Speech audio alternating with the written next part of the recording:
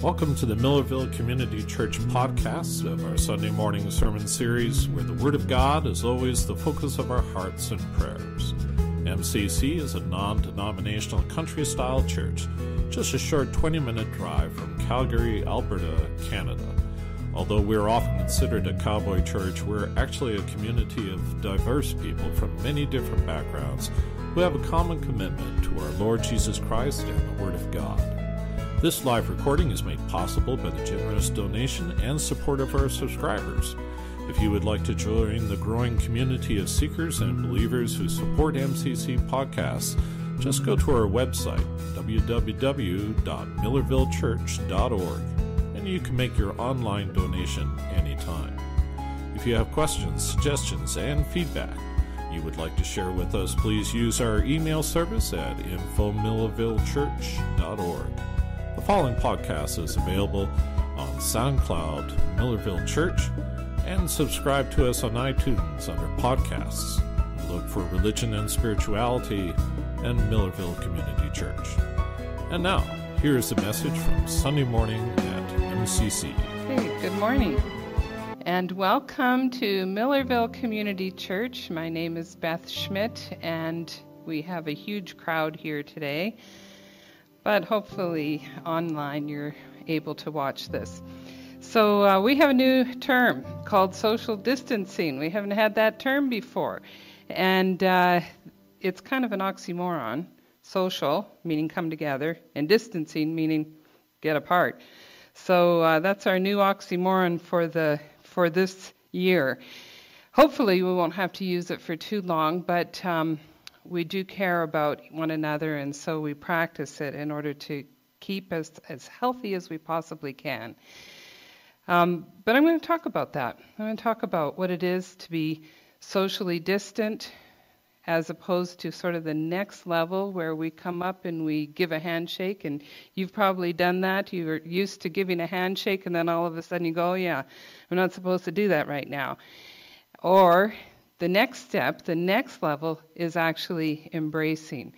And we're going to talk about Jacob and how he had to learn how to go from social distance with God to embracing God. So let's pray. Lord, we do thank you for your word. And we thank you for the things that you teach us in your word and how you use your word in our lives to help us to understand you, to know you, to draw closer to you. And Lord, as we look at Jacob's life, I would just pray that we would have a more full, more robust understanding of what your covenant is with us. And we would ask that our lives would be changed as we grow closer in intimacy with you. We pray this in Jesus' name. Amen. So if you're following along in your Bibles, I'm going to be looking from Genesis 28 all the way through to Genesis 31. And we as a congregation have been looking at covenant and God's covenant with us. So we've been looking right from the beginning of creation, God's covenant with Adam and Eve, and overall creation to sustain and keep it. And we moved into the covenant with Noah after the flood, that God never again would flood the earth, destroy the earth with a flood as he did in Noah's day. And then we moved into the covenant with Abraham, where we see that God made personal covenant with Abraham, the man. And he called Abraham out of the land of Ur, which is east of where he was taking him to, and he says, I'm going to take you to a land.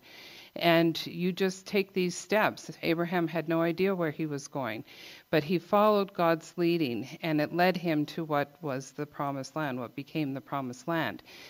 So Abraham's family actually came with him, and they settled in a place called Paddan Aram, which is really Haran in Abraham's day. It later became known as Aram much later.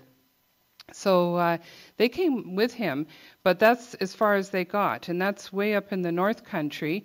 And God said, okay, you're going to leave your father, Terah, and you're going to keep going south to the land that I will show you. And God took him down to what we know today as Israel, the promised land. And so God was faithful to Abraham. He said, even though Abraham didn't have children, he said, I will bless you, and you will have a child. And you're going to have a child with Sarah, not just a child with some other woman. And so it was when they were far beyond childbearing years that Abraham and Sarah had their son Isaac. And God said, he made a covenant with Abraham, and he said, I will bless you, and I will bless all the families of the earth around you through the seed. And the seed, we learn later, really referred to Jesus Christ. And so all of the earth is blessed through Jesus Christ. And that promise was given just to this man, to Abraham. And to his wife Sarah, they had a child Isaac. And from Isaac, we have Jacob. And that's where we are today. So Isaac married Rebekah. Rebekah was from his father's family, which had settled up in Padan Aram, in Haran. And that's where he got his wife, Rebekah. And, we followed the life of Isaac. God renewed that covenant. We call it ratified. He ratified the Abrahamic covenant with Isaac, his son. And then Isaac, subsequently, when he married Rebekah, had the children Esau and Jacob. And we saw in the past where Esau despised his birthright. He didn't care. He was a man of the field. He liked to do his thing. He was not really interested in the responsibility that went with the birthright, having to be a priest to his family. That wasn't a thing that he wanted to do. And so he sold his birthright for a pot of stew. And we know that story quite well, I'm sure.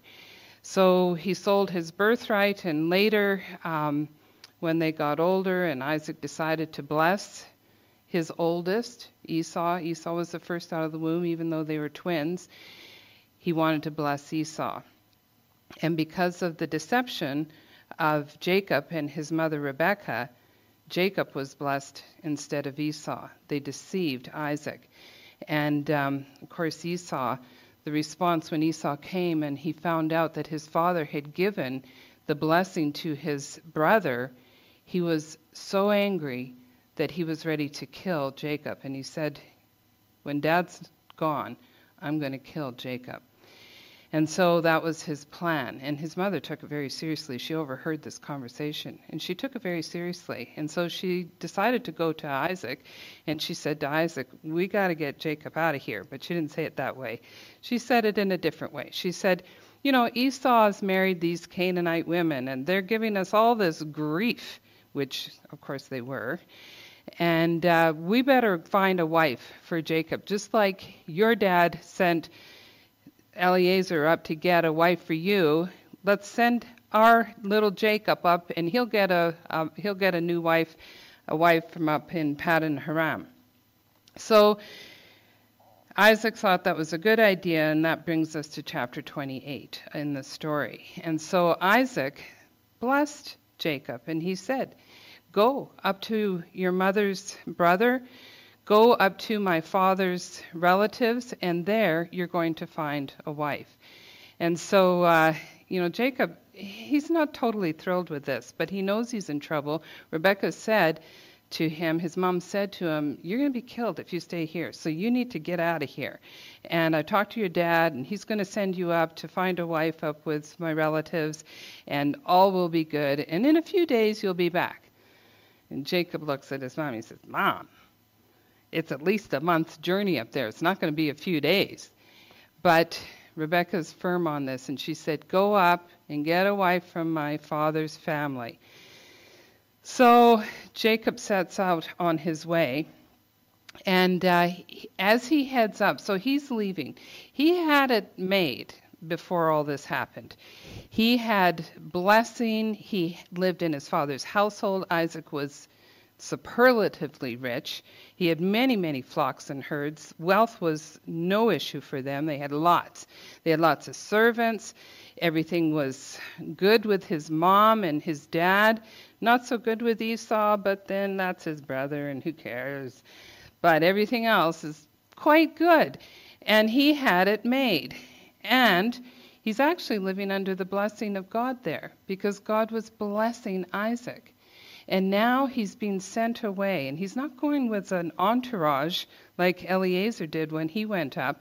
He's going just by himself. So he's going without stuff. And he's heading up, and he's basically in flight. And so he heads up with nothing. He doesn't have a tent and a sleeping bag. And so that night, that first night that he lays down, he's thinking, well, here's a nice rock. I'll just lay on this rock for the night. Sounds comfortable to me.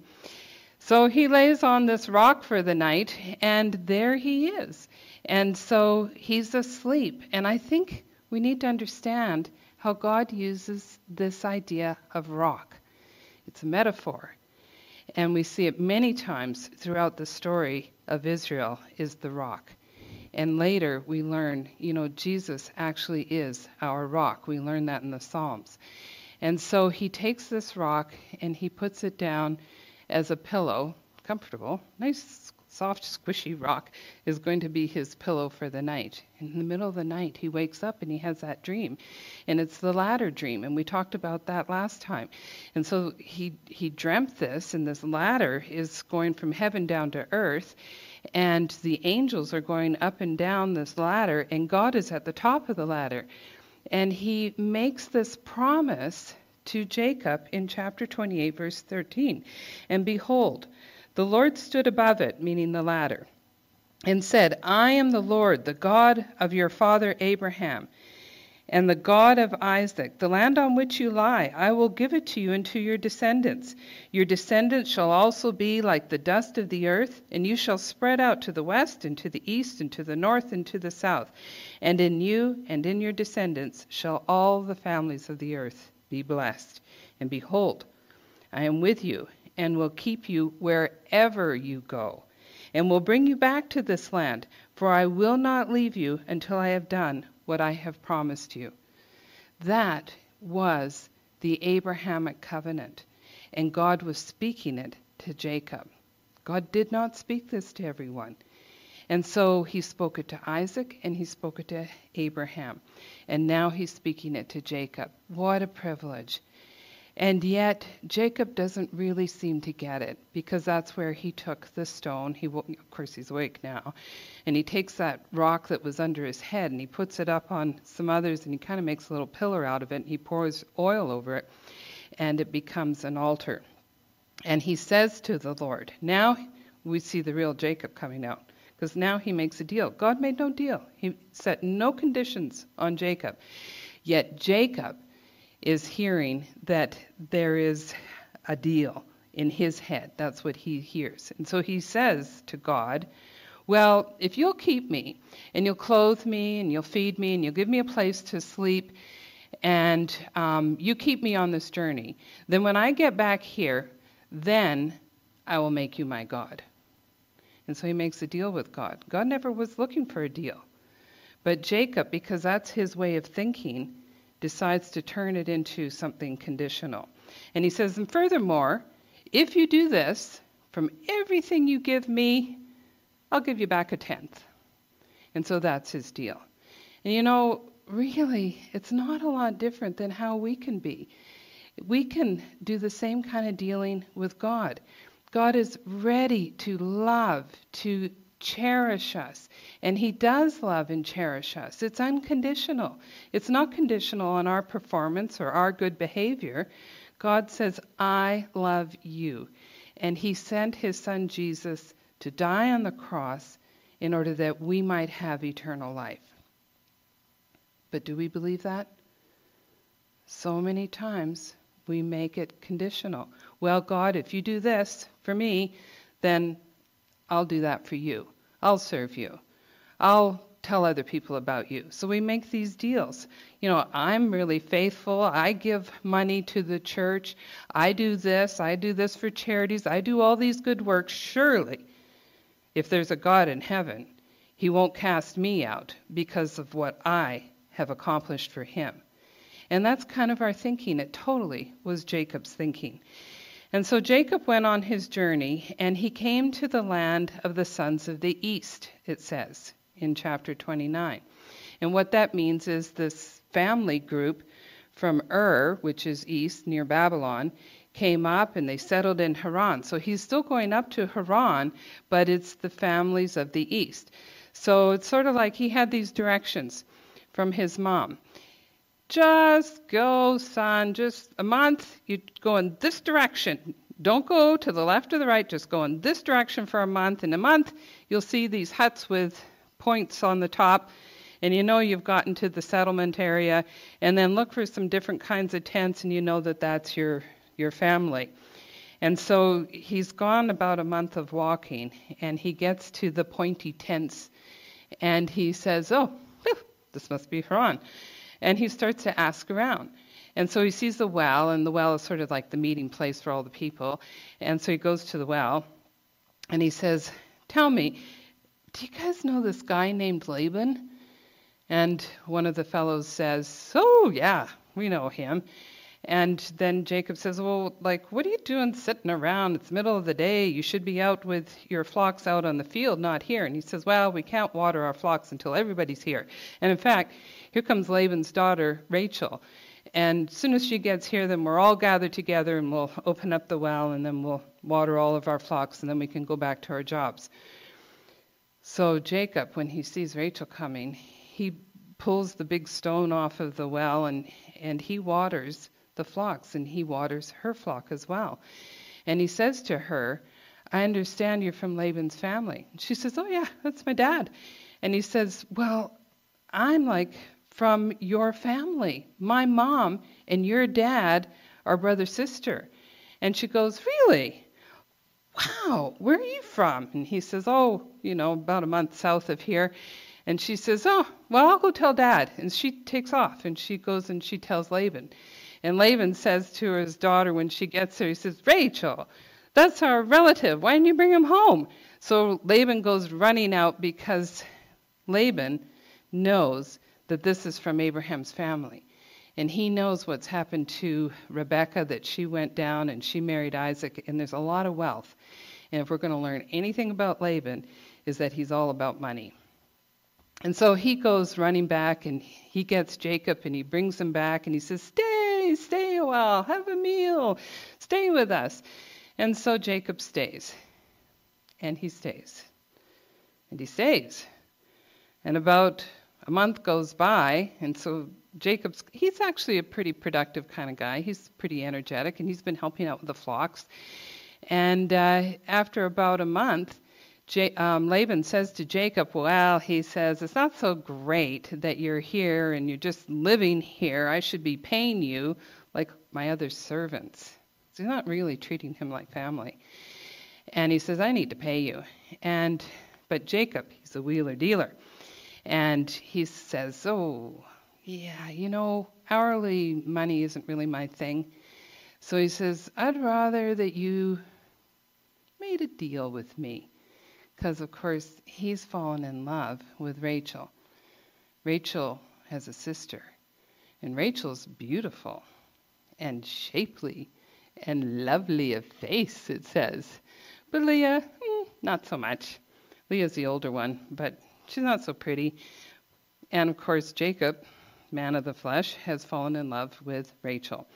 And so he wants to marry Rachel. So he says to Laban, her father, well, I'll stay. Actually, I'll work for you for 7 years. Like, he must think a lot of Rachel. I'll work for you for 7 years if you let me marry Rachel. And Laban goes, maybe this is a good deal. So he says, okay, I'll make that deal. And so Jacob stays for 7 years. And the plan is to marry Rachel for 7 years. He works hard. And finally, to the day, to the hour, he goes, bing, 7 years are up. He says, Laban, time to pay up. I get to marry Rachel now. So Laban makes this big wedding feast, and they have a great big party, and they do it like the families do it, where you have the big party first, and then the couple, they're all veiled and everything, and they exchange the vows, and then they go off in a tent, and you know what they do. Well, everybody else keeps partying. And so that's what's happening. And Now, Jacob could be a little bit more with it here, but I'm guessing he must have had a little bit too much party, because he goes off, and it turns out, Laban, the cheater, the conniver, has connived on the other cheater, Jacob, because Jacob has this in his blood too. And so it's that old bait and switch routine where he says, yeah, I'll give you Rachel. But of course, the next morning, Jacob wakes up beside this woman, and it ain't Rachel, it's Leah. And he has a big meltdown. And it's interesting, Leah never said anything. And it's also interesting that Rachel's not pulling at the tent saying, wait a minute. So something happened in the family that we don't know of. But they're not happy. Nobody's happy, except for, of course, Laban. And so Jacob, he goes stomping off to Laban. He says, what have you done? I made a deal with you. 7 years I was going to work for Rachel, and I worked those 7 years. I did my part of the bargain, which is always how Jacob thinks. But you haven't done yours. And now, what's with this Leah thing? And Laban says, 7 years they've been living together. And he says, oh, well, we don't do things that way around here. We always marry the oldest first.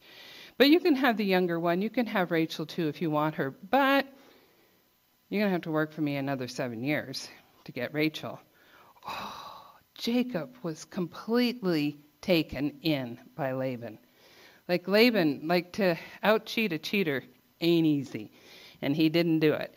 And so Jacob works another 7 years for Laban. And after those 14 years of working for Laban, he wants to leave. And Laban says, oh, no, stay. It's always stay, don't go. If you remember Eliezer, the same thing happened to him. When he came up to find Rebekah, which, he was looking for a wife for Isaac, the same thing happened to him. Laban kept saying, oh, stay. And Eliezer said, no, I've got to go back. But Jacob doesn't do that. He stays. And it's to his detriment. But God is faithful. And this is something that Jacob doesn't really get. So Jacob is conniving, he's scheming, he's dealing, and he's always trying to figure out things. And so instead of just trusting God like Eliezer did when he went up to find Rebekah for Abraham, instead, he keeps figuring it out himself. And you know what? A lot of us have that problem, where we try and scheme and figure things out, and we wheel and we deal, and we don't learn how to just trust the Lord. But the Lord isn't finished with Jacob, and he's teaching him. He's calling him. He's beckoning him to learn how to trust him. And so we see that Jacob now is really in a situation. And he has these 14 years behind him. He's got these 2 wives, and struggle. Everything's a struggle. He struggles with Laban. The wives struggle with each other. And on top of that, Laban gives their 2 handmaids to them, Bilhah and Zilpah. And now he's got 4 women, and they're all struggling. And it's quite the event at home all the time when he goes home at the end of the day, and they're all kind of at each other's throat. However, he says to Laban, I need to get going. And Laban says, no, stay. He says, you can have, let's work out an arrangement. And so Jacob and Laban work out this arrangement. They get, all these different kinds. He's going to separate them out. And I'm not going to go into detail on that because I think it's a weird story. Not really. It's because I don't have time. They have these sticks, and he's going to put these sticks out, and they're going to have the kind of flock that is spotted and speckled, and then Jacob gets to keep those, but the other ones Laban keeps. And of course we know it's not the sticks that's causing these sheep to keep having speckled and striped babies, lambs. It's God. God is blessing Jacob, and so God is causing all this to happen. And so we see that, Jacob is getting wealthier and wealthier and wealthier. Well, the sons of Laban don't like this, because, they're kind of separated out by about 3 days' journey, and they don't like this at all. And they see, he's just getting really wealthy, and there's something he's doing that's weird, because he's getting all the sheep. And they complain to their dad, and there's struggle between Jacob and the brothers. There's struggle between Jacob and Laban. There's trouble at home, because he's now in the middle of having children, and that's always easy. Now Leah has all the children. Rachel doesn't have any, so Leah has 4 boys. She has Reuben, and then right after that comes Simeon, and then Levi, and then Judah, and Rachel still is barren. And Rachel's so unhappy, and she blames Jacob, and Jacob says, am I God? I'm not the one who's causing this. And so there's struggle between Rachel and Jacob, and Rachel and Leah, and Bilhah and Zilpah, and then they've got their kids, and their kids are struggling against each other. And, because now Zilpah comes along, and she has kids for Leah, and Rachel uses Bilhah, her maiden, to have kids, and we've got 10 boys, and it's a crazy household. But 6 years are going by, and finally God opens the womb of Rachel, it says, and she has a boy, and they name him Joseph. And of course, the story of Joseph's an amazing story. Should we do that one now? No, better not. So they have Joseph. And now we have 11 boys, and then Leah also has a daughter, Dinah. So we've got 12 kids. Benjamin's not born yet. He comes later. So they have 12 kids, and finally Jacob says, we're leaving. And so he says to his wives, and I have a feeling because of what they say that they didn't really want to leave originally.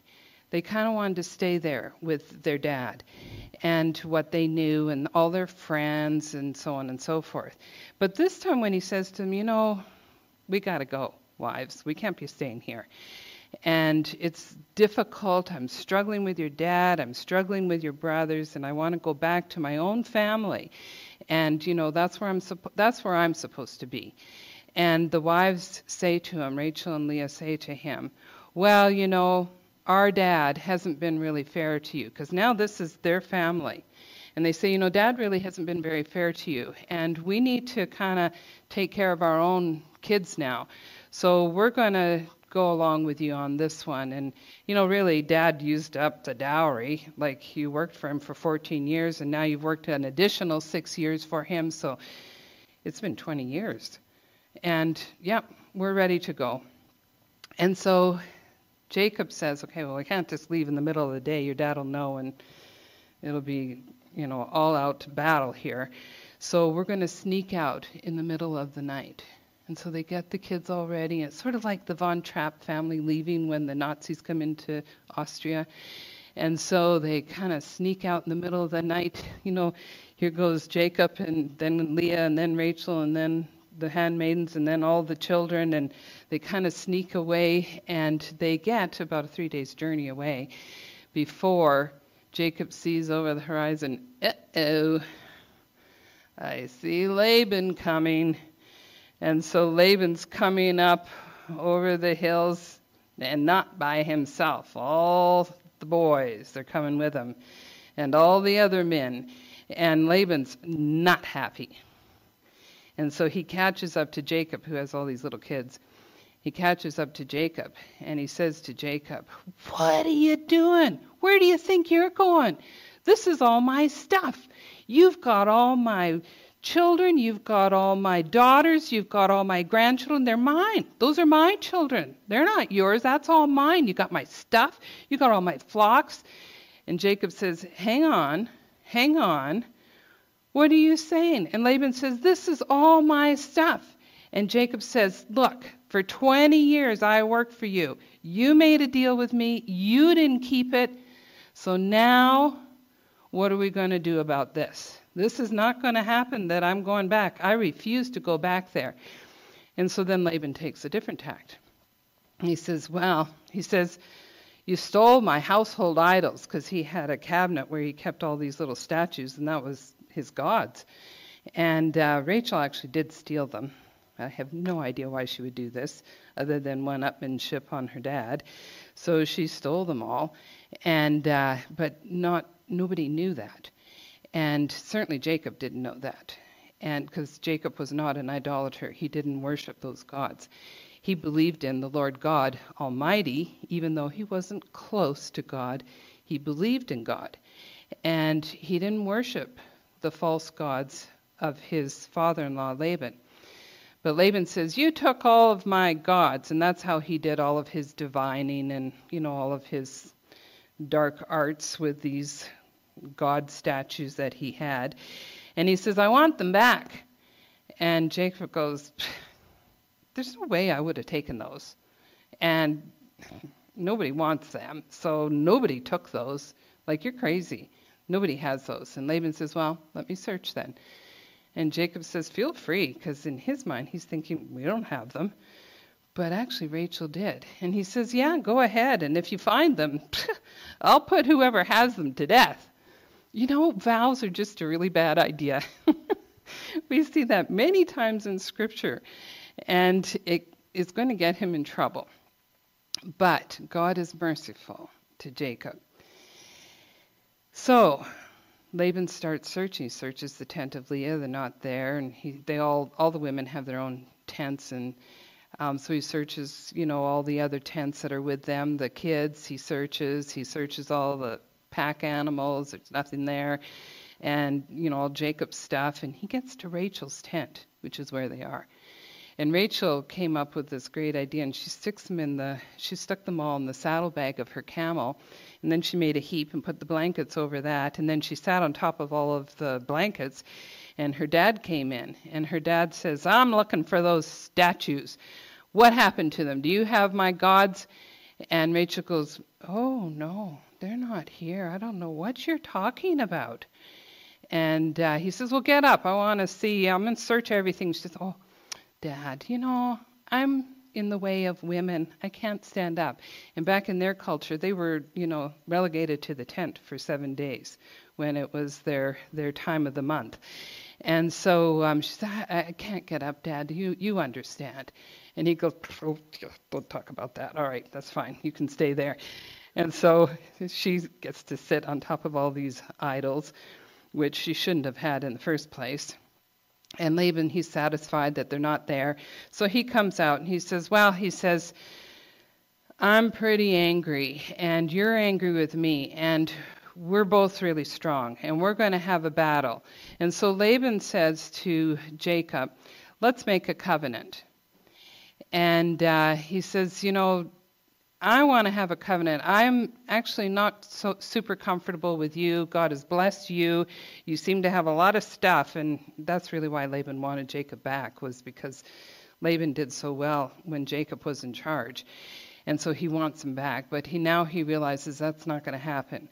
And so he wants a deal. He wants a covenant where they will agree not to hurt each other. And Jacob actually is afraid of Laban, because he says that even to Laban. When Laban caught up with him, he says, why? Laban says, why did you leave in the middle of the night? Jacob said, because I was afraid of you. And so Jacob he's dealing with fear too, even though God is with Jacob. And God made all these promises to Jacob.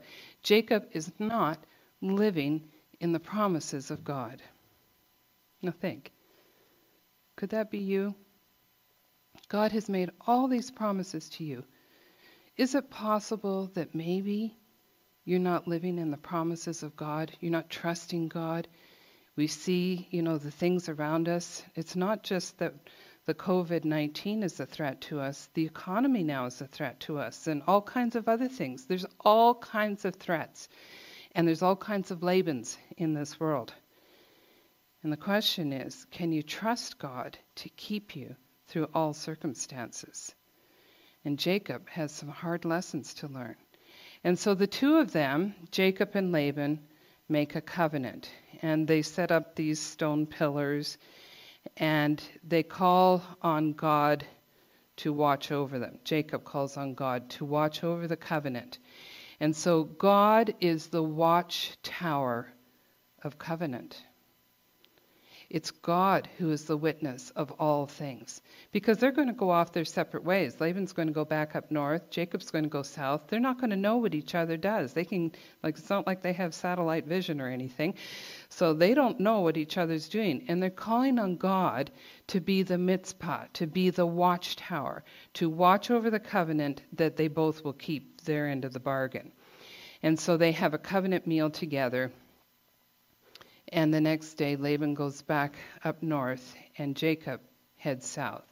And he heads south now to another big problem. Wherever Jacob goes, he seems to have trouble. And towards the end of his life, he even says that. He says, I've had such a troubled life.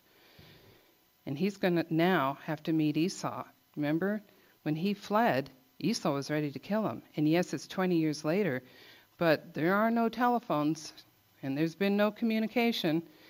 And as far as he knows, as soon as he comes back on the picture, Esau will kill him. And so Jacob is afraid. And God gives him a dream. And he says, don't fear, Jacob. Don't be afraid. I am with you. And he says, remember, I am the God of Bethel. Bethel was the name of that first stone pillar that he made and, made an altar to the Lord. And he called it Bethel, which means the house of God. And he says, I am the God of Bethel. And I love that about the Lord, because when Jacob did that, when he called the place Bethel, he said, it's over here at this place where God is. And he didn't really understand how God was with him everywhere he went. And so when God said to Jacob, I am the God of Bethel, what he was doing is he was reminding Jacob of the little bit of relationship that Jacob had acknowledged with God already. And God said, it's vast. I've given you the whole Abrahamic promise. But we can just talk about Bethel if that's where you're at. And so he says, remember, Bethel, I'm that God. I will keep you. These 20 years it's been. And now you're coming back. And I have kept you. And he says, do not fear. Fear is a huge enemy for the believer. God has called us to be people of faith. Abraham is our example of faith. We never use Jacob as our example of a man of faith. It's always Abraham. And yet God is still faithful to Jacob, in spite of what Jacob has been like. And so God says, do not fear. And so Jacob is encouraged by God, and he's seen God again. He's had this dream. God had protected him from Laban, because Laban was ready to kill him, but God had actually appeared to Laban in a dream as well and said, don't kill Jacob, because I've blessed Jacob. So Laban actually had a direct warning from God. And so that's why he didn't sort of, do Jacob in or drag him back, is because actually he had some fear in him. And so we see these covenants of fear between Jacob and Laban. Like their covenant is based on fear. They're afraid of what each other will do. And we see it contrasted with the covenant of God, which is based on love. It wasn't Jacob's performance, because he was a poor performer when it comes to faith. It was about God's great love. And you know what? God loves you. God loves me. God loves us. He cares about us. How do we know that? It's demonstrated in his son Jesus. And the Lord does care. But he says, I want relationship with you. It's not just that, God loves us and so we're, happy and we just carry on our life. God says, I actually want relationship with you. I don't want you to be socially distant from me like Jacob was for so many years, acknowledging, there is a God, but not having any intimacy really with God by choice. God says, that's not the kind of relationship I want. And even a handshake where we just, I'm good. I'll tithe, I'll come to church. I'll do the things that are expected of me. I'll try and be a good neighbor. And, I'll try and be a good person. I'll have a handshake relationship with God because I know that's the kind of person God likes. And God says, nuh-uh, that's not what I want. I don't want that either. He says, I want the kind of relationship that when you come and you talk to me in prayer, that we embrace each other, that you love me and you are fully aware of how much I love you. And when we talk together, that it be intimate conversation. You tell me everything that's on your mind, and I'm going to tell you a lot that's on my mind. And God speaks to us. He speaks to us through His Word. He speaks to us through His Holy Spirit, who He gives to those who follow after Him. And He teaches us about Himself, and we can have that close and loving relationship, that one that Jacob really missed out on for many, many, many years. He could have had it, but he depended on himself. And it all boils down to learning to have that life of faith, to trust God, to trust that He loves, to trust that He cares, and to trust that He will make our pathway straight before us. So I hope that that's been helpful to you as we've thought about Jacob. And the next time we talk about this covenant, we're going to see what happens between him and his brother Esau. So let's pray. Father, we do thank you for your word and how faithful you are in preserving your word over these many, many years, that we might have it and learn about this ancient family that are really no different than us today. Some cultural differences, but really they're people just like us. And for sure, we have troubles in our families. We have troubles with our friends, with our neighbors, and we even have a social distance with you. We believe, but we don't really embrace. And so, Lord, I pray that you would help each one of us individually to learn how to have that relationship where we are embraced by you and you by us. We pray in Jesus' name. Amen.